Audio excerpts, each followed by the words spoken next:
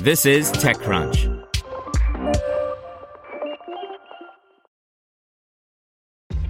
This episode is brought to you by ShipStation. You know, some things take a lot of work, like sending little robots to far-off distant planets. And just as that's challenging, so too is running a successful e-commerce business, especially when there's so much to do. So I want to introduce you all to ShipStation.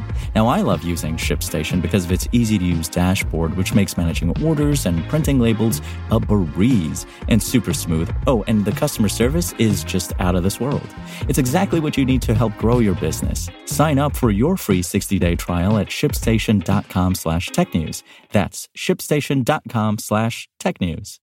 Have you checked on your IT team lately? 2020 was rough for them. Ransomware, work from home, cloud migrations. It didn't stop.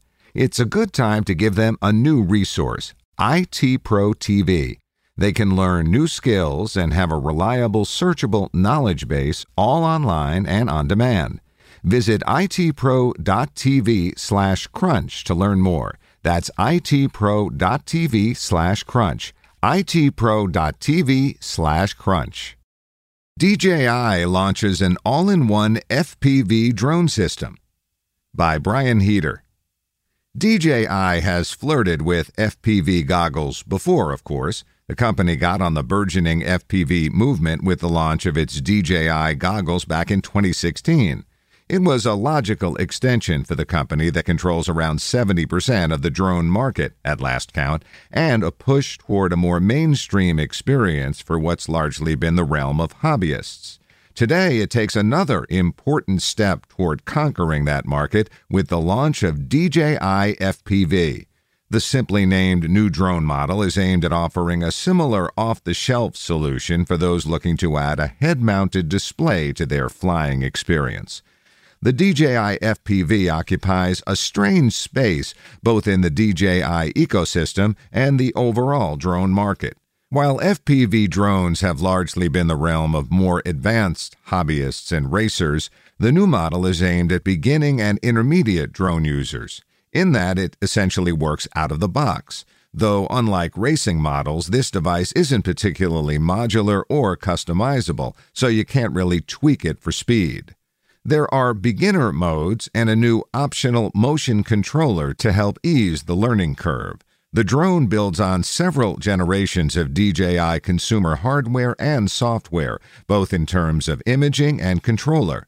There's even a flight simulator baked into the app to help you get acquainted with flying the device virtually before accidentally slamming the pricey hardware into a tree.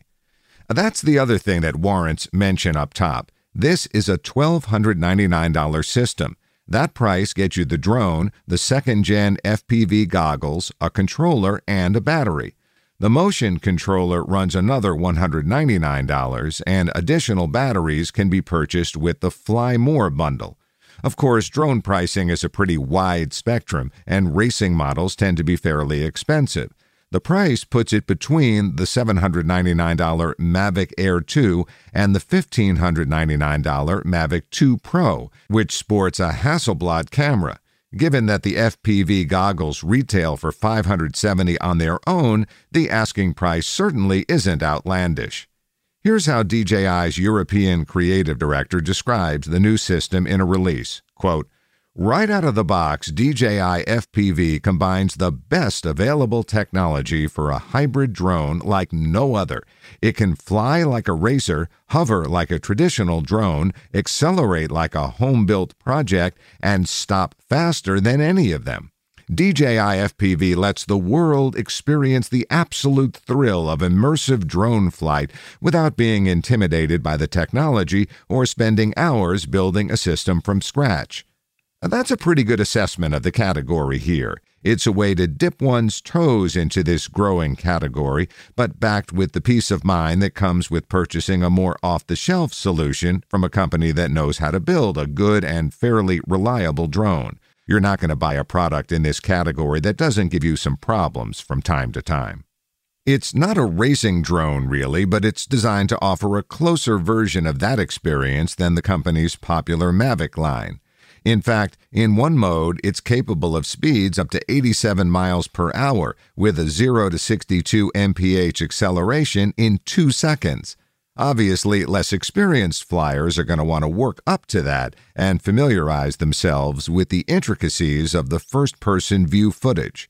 When you flip over from normal to manual mode, you lose the hovering and obstacle sensors in the process, making it a lot easier to do some serious damage to the $1,300 drone.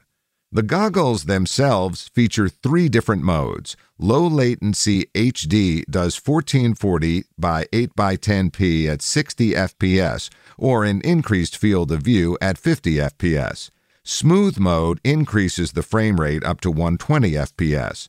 Audience mode connects up to 8 additional goggles to the single view. The footage is shot with the onboard 4K 60 fps 120 mbps single-axis image-stabilized camera. Footage can be shot in up to 4 times slow motion as well. Want to learn how you can make smarter decisions with your money? Well, I've got the podcast for you. I'm Sean Piles, and I host NerdWallet's Smart Money Podcast. Our show features our team of nerds, personal finance experts in credit cards, banking, investing, and more. And they'll help you make the most of your money while cutting through the clutter and misinformation in today's world of personal finance.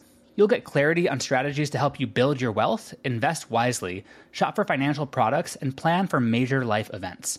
Listen to NerdWallet's Smart Money Podcast wherever you get your podcasts.